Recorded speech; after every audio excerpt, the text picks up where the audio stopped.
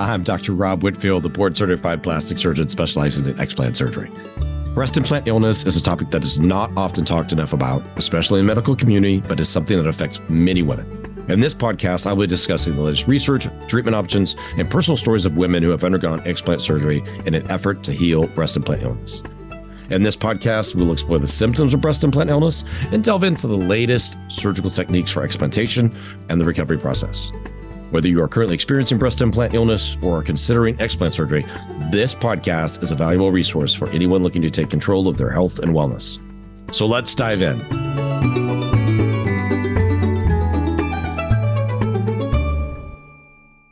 Welcome to our breast implant illness podcast. Today's question is really, how can you prevent breast implant illness? As you've heard me define on my show before, I think of breast implant illness as inflammation, and it's inflammation that your body can just no longer cope with the amounts. And the implant is one component or driver of inflammation, but there are a series of things that contribute to inflammation. It's very hard in terms of diagnosing and understanding even how much inflammation someone has, so it even makes it more complicated to understand and diagnose breast implant illness. But for the last 6 years, over 1,100 explants, my system for working through this. So, potential ways to reduce your risk of developing inflammation that contributes to breast implant illness is, one, identifying your surgeon for the best possible operative procedure in terms of getting an implant placed, whether it's for reconstructive surgery or cosmetic surgery. And then two, in that discussion with your surgeon, once it's decided upon surgery, I think if the choice is really a round, smooth implant is typically going to run the lowest risk of issues.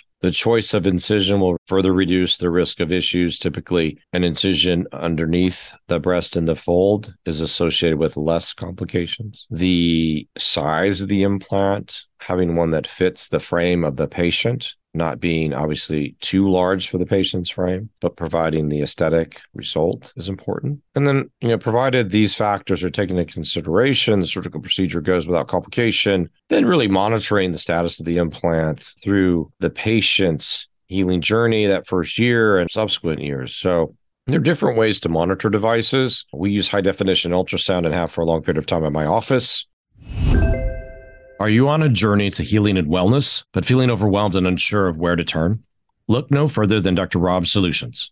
At Dr. Rob's Solutions, we understand the unique challenges that come with breast implant illness, which is why we offer a wide range of the highest grade supplements, medical grade skincare and lab testing, and HARP options to aid in your journey to recovery. Our supplements are specially formulated to support detoxification and aid in the healing process, while our medical grade skincare products are designed to nourish and protect the skin.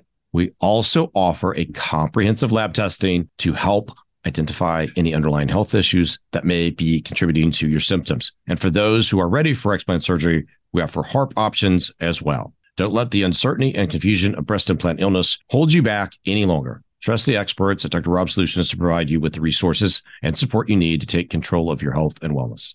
Visit our website today to learn more and to order your products. Take the first step towards healing and wellness with Dr. Rob Solutions at drrobsolutions.myshopify.com.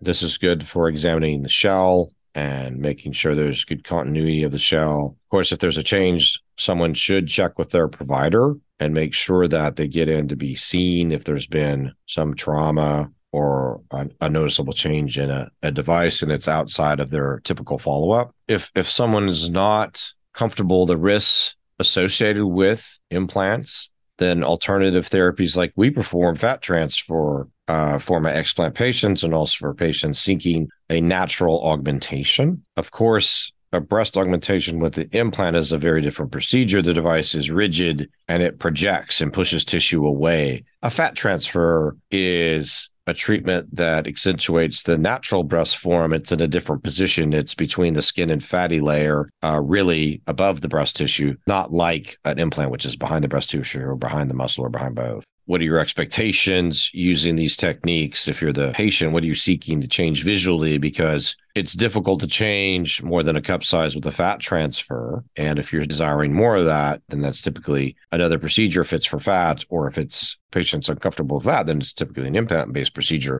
Now, I don't perform implants anymore. I don't use them in cosmetic surgery anymore. I've opted not to do that. I haven't done that for several years now. And I don't perform reconstructive surgery anymore. I haven't for quite some time. So if someone's coming to see me regarding a holistic rejuvenation with their fat after an explant or at the same time as an explant, or they're interested in a holistic rejuvenation with their own fat for autologous augmentation or using their own fat to augment their breast, we want to make sure that they understand the risks and benefits of that. The things with fat transfer that are concerning are, and everybody's, how much volume change you get. Well, you can get a cup size change. There are factors that go into that: skin stretch, age of the patient, laxity of the skin, overall breast size, history of pregnancies, history of breastfeeding. And then implants, you have to inform the patient that there are risks of breast implant associated cancers. There are risks associated with development of BII. It's hard for the providers to understand that, because if they don't really understand how BII can develop or someone's genetic predisposition or overall toxicity, it may not be easy for them to have that discussion. But they always have to speak with someone qualified to learn about risks and benefits of both procedures and make an informed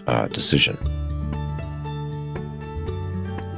Thanks for joining me today. I hope you found the information and stories shared on this podcast helpful and informative. Remember, taking control of your health and wellness is key to recovery from breast implant illness. If you're looking for additional resources and support, be sure to visit our online store, Dr. Rob's Solutions, at drrobsolutions.myshopify.com. You'll find a wide range of wellness products and supplements to support your journey to recovery. From specially formulated detox supplements to personalized skincare products, we have everything you need to aid your recovery. Visit Dr. Rob's Solutions today at drrobsolutions.myshopify.com.